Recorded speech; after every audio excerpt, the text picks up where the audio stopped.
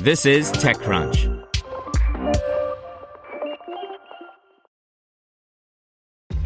This episode is brought to you by ShipStation.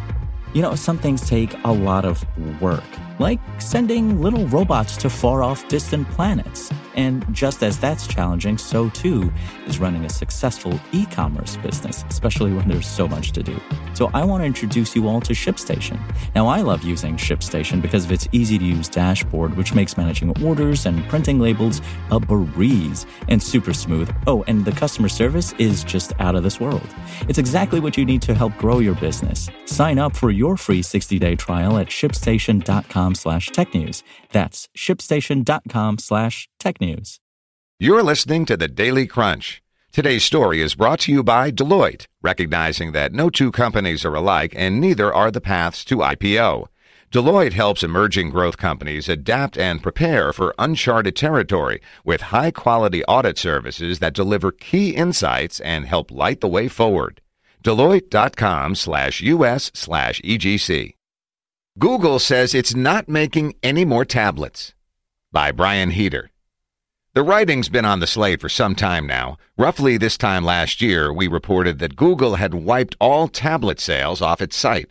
Turns out that was just a bug, but it seemed like an ominous portent of things to come. Google still went ahead and launched the Pixel Slate late last year, hoping the device would give users a much welcome form factor alternative to its high-end Pixel Book.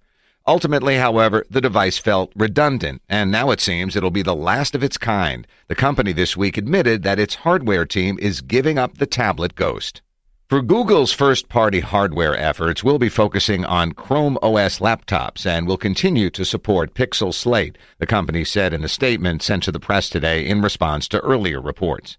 Google SVP Rick Osterloh took to Twitter to further clarify, quote, unclear articles. Hey, it's true. Google's hardware team will be solely focused on building laptops moving forward, he wrote. But make no mistake, Android and Chrome OS teams are 100% committed for the long run on working with our partners on tablets for all segments of the market, consumer, enterprise, education.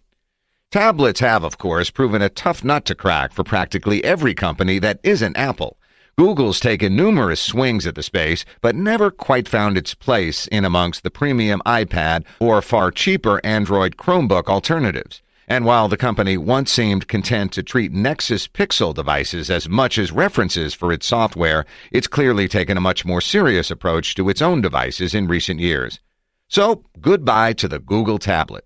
For now, at least. Want to learn how you can make smarter decisions with your money? Well, I've got the podcast for you. I'm Sean Piles, and I host NerdWallet's Smart Money Podcast.